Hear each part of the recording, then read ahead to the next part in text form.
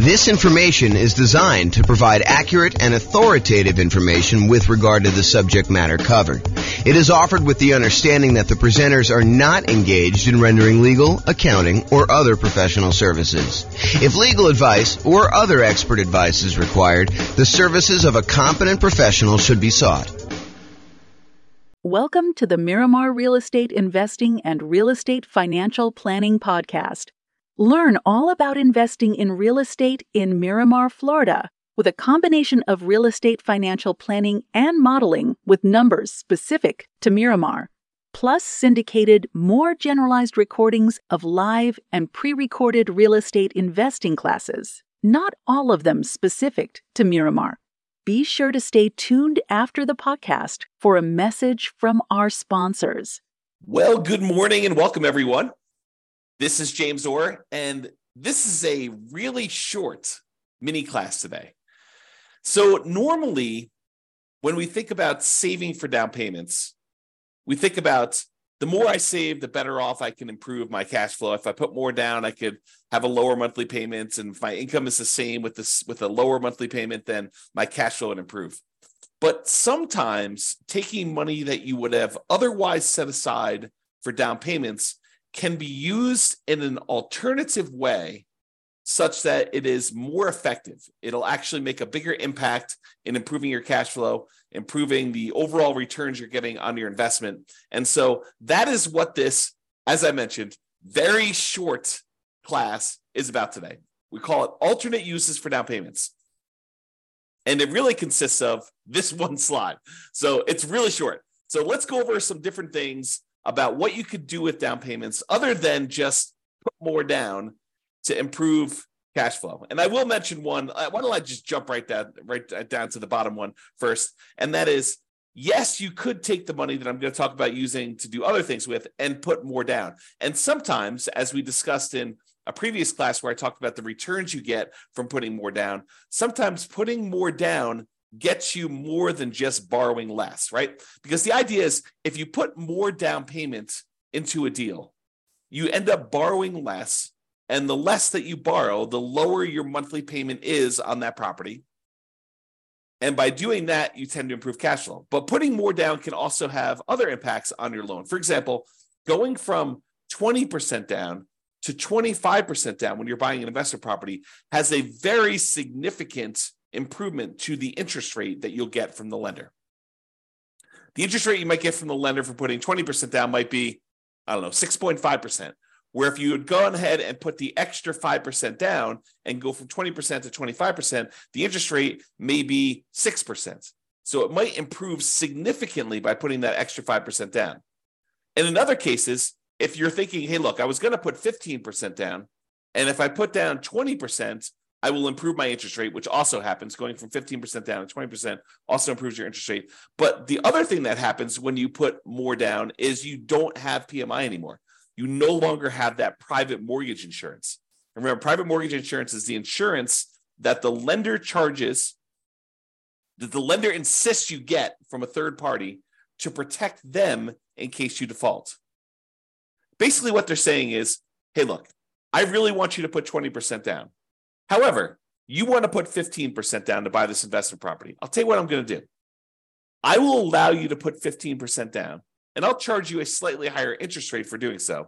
But in addition to that, because I don't feel protected enough with you putting just 15% down in case the world comes to an end and I have to foreclose on you because you decide not to make payments anymore and property values have declined, I want to be protected in that situation. So in order to protect myself, what I want you to do is I want you to pay this third party insurance company. You're going to pay them a premium, and the premium is going to be there such that if you actually force me to foreclose on you because you stop making payments or you do something else that forces me to foreclose on you, and I'm unable to sell the property, get all my money out, then they will actually come in and they will make me whole. So it's an insurance product that you pay for as the buyer for putting less than 20% down to protect the lender in case you default. So the lender says, hey, look, you want to put 15% down? No problem. I'll charge you a slightly higher interest rate, and I will require that you pay for PMI, and the PMI protects me in case you default. And so you end up paying PMI and also a higher interest rate if you put 15% down. Or you could put 20% down, and then you have a slightly better interest rate, and you no longer have to pay this PMI, which could significantly improve cash flow. Okay, so that is like the traditional kind of like fringe cases, the kind of like critical points if you decide to put more down for using down payment. Now let's look at some other things you might want to do with your down payment instead of putting more down. So right off the top, more reserves. You could take money and you could put it into an investment property. And the challenge with putting all of your money into an investment property as down payment is it's illiquid. Once you put money into a property, it is much more difficult for you to get at that money. And in fact, if you think about it, it's most lenders, and this may change over time. So, go check with your lender as to what's current at the time. But as of the time I'm recording this, March 21st, 2023, it is most lenders are requiring that you have 25% of equity. In other words, another way of saying that is 75% loan to value is the highest they will go to allow you to access money and equity. So if you want to access equity in your property, the highest they will allow you to go to is 75% loan to value. So you have to have at least 25% of equity remain in the property, and then anything above that 25% of equity, they will allow you to tap into and do a cash out refinance if you want to access that. The only other way to really get at that is to sell the property. You could do some type of loan against the property, some type of cash out refinance, whether that's a traditional cash out refinance of the whole loan, or maybe you do a home equity line of credit and you go up to a certain dollar amount on that, and maybe they go a little bit higher than 75%, or maybe your particular lender will only allow you to go to 75%, or you could sell the property, get at that equity. So if you decide to not put more money in to begin with, and you keep that money set aside somewhere else in reserves, that can change the overall characteristics of you. It can make you a much safer investor because you have all this liquidity, reserves in case something happens to the property and you need that money. If you had to put it into a down payment, it's harder to access. So by keeping it on the sideline, you have more in reserves, you're more liquid, you're more conservative, it's less risky overall. Okay, so you could do more reserves. And some lenders like seeing you have more reserves. I don't know if I've ever seen this, but I could imagine a lender actually giving you a slight break on the interest rate by having a very large amount of reserves. I don't recall ever seeing that, but it's possible a lender could do that, especially in the future, especially if they start valuing reserves more in the future, okay? The other thing you could do with your down payment money, instead of putting more down, is you could pay off other debt. Imagine you have a certain debt to income ratio, and the lender actually does change the interest rate based on your debt to income ratio for certain loans. FHA, I don't think they do that with, but I think conventional they do. So, and I'm not a lender. I should tell you that right up front. Go check with your lender to make sure what I'm telling you is 100% true for your situation and whatever is current at the time. But I believe lenders actually do change your interest rate based on your debt to income ratio. If you have a really high debt to income ratio, if you're going over what their standard is, they may still be willing to make the loan, but there's some type of premium. There's some type of risk premium on the interest rate to do that. So you could say, hey, look, I was thinking about putting 30% down to buy this property. Now what I'm going to do is I'm going to back it down to 25% or maybe even 20% down. And I'm going to take some of that money and with the help of my lender to find out which ones I should pay off and which ones I should not pay off, because paying off certain ones can impact your credit score in an adverse way. You pay off the wrong thing. You close a account that was giving you a boost to your credit score by giving you a longevity rating. One of the things that is a factor in your credit score is how long you've had certain loans or credit lines open. And if you go and you pay off one and you close it down, that could lower your credit score instead of actually improve it. But the lender may say, hey, look, if you go pay off these 3 bills that you've got outstanding, that would significantly improve your credit situation, your debt to income in this case. and maybe even your credit score, depending on what it is and how it's all working out. It's not super straightforward, so I can't give you specific advice about it. You'll need to talk with your lender in detail before doing this. But if you tell them, if you go and they say, you pay off these 3 things, that will improve your DTI and I'll be able to get you a better interest rate in your loan. That may be a better use of that money than putting more down. Counterintuitive. But this is why you need to think about these things and you need to talk to your lender about it. The other thing that may be counterintuitive, instead of putting more down, hey, I was going to put 30% down, but now I'm going to actually only put 25% down. I'm going to take that extra 5%, maybe it's even not even that much, but I'm going to take that extra money and I'm going to use it to buy down my interest rate. By buying down my interest rate, it may improve my credit, my interest rate. By buying down my interest rate, it may improve my monthly payments so much more than putting the extra 5% down. And we did this math recently. I'm trying to remember what class it was, but we did a class where I showed you, I think it was how to improve cash flow. One of the strategies was taking money from seller concessions and using it to buy down interest rate. And I had the matrix up of what my lender sent over about how much it costs to buy down the interest rate so much and what that does to the monthly payment. And I think we did the math and I showed you, hey, look, if you just put this much more down, it would have improved your monthly payment by this amount. If you actually use it to buy down the interest rate, it improves it by this amount. And so it may be better for you to price out buying down interest rate on your mortgage instead of actually taking that money and putting it extra as down payment.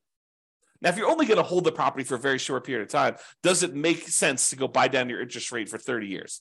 Probably not. If you know you're going to be in and out of the property in 5 years, 6 years, 10 years, whatever it is, then buying down the interest rate for a 30-year period may not make sense. But if this is one of the properties that you plan on holding in your portfolio forever, it's going to be one of the ones that you've designated that is going to be the source of your positive cash flow in your financial independence, retire early sort of model, then maybe you do pay down the interest rate because you know you're going to hold that loan for 30 years. But this is why you need to understand what your plan is. If you're buying properties, you're going to use the strategy where you buy 10 rentals, hold on to them for a period of time, then sell off a portion of them to pay off the remaining.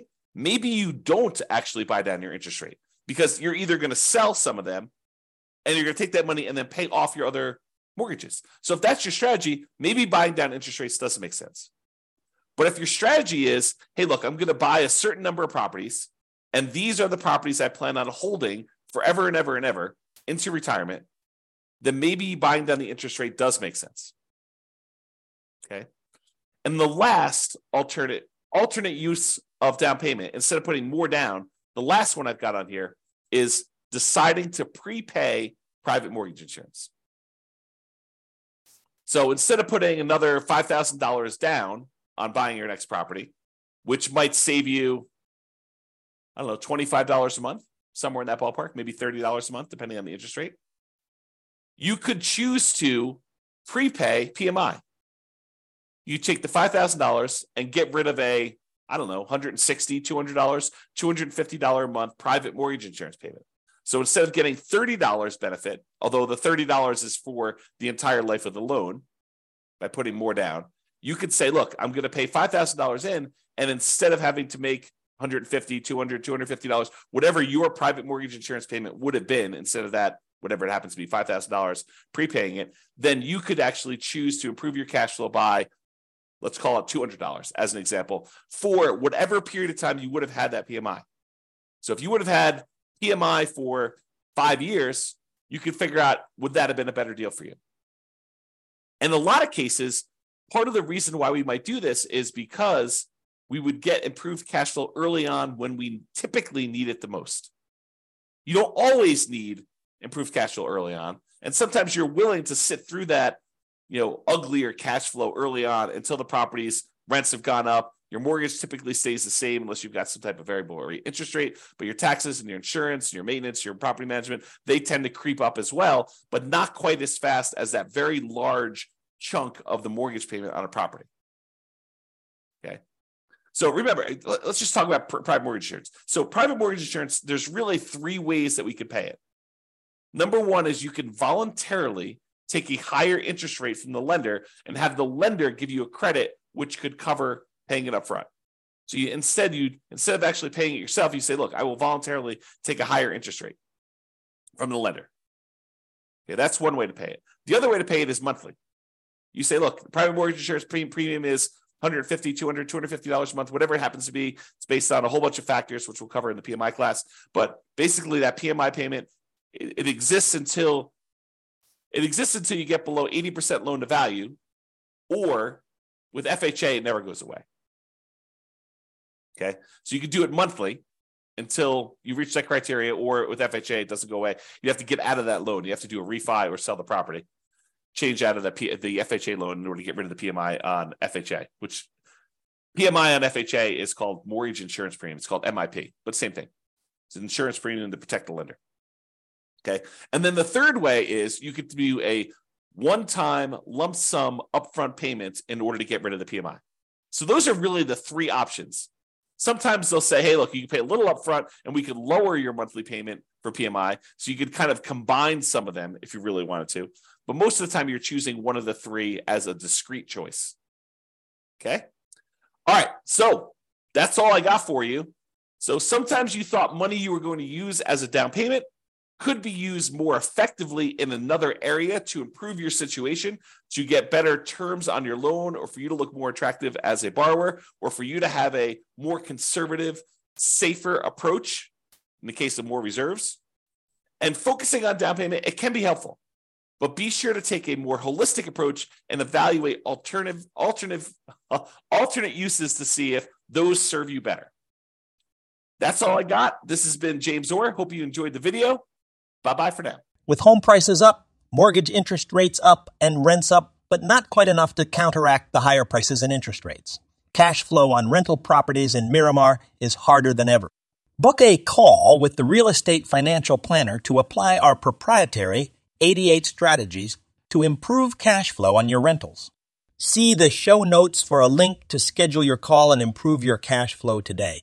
If you're a real estate agent, lender, or professional in Miramar that wants to help our real estate investor listeners, consider reaching out to learn about collaboration opportunities with this podcast. We'd love to add more value to our listeners by having you assist our investors buy, sell, and finance their real estate investments. See the show notes to schedule a call to discuss collaboration opportunities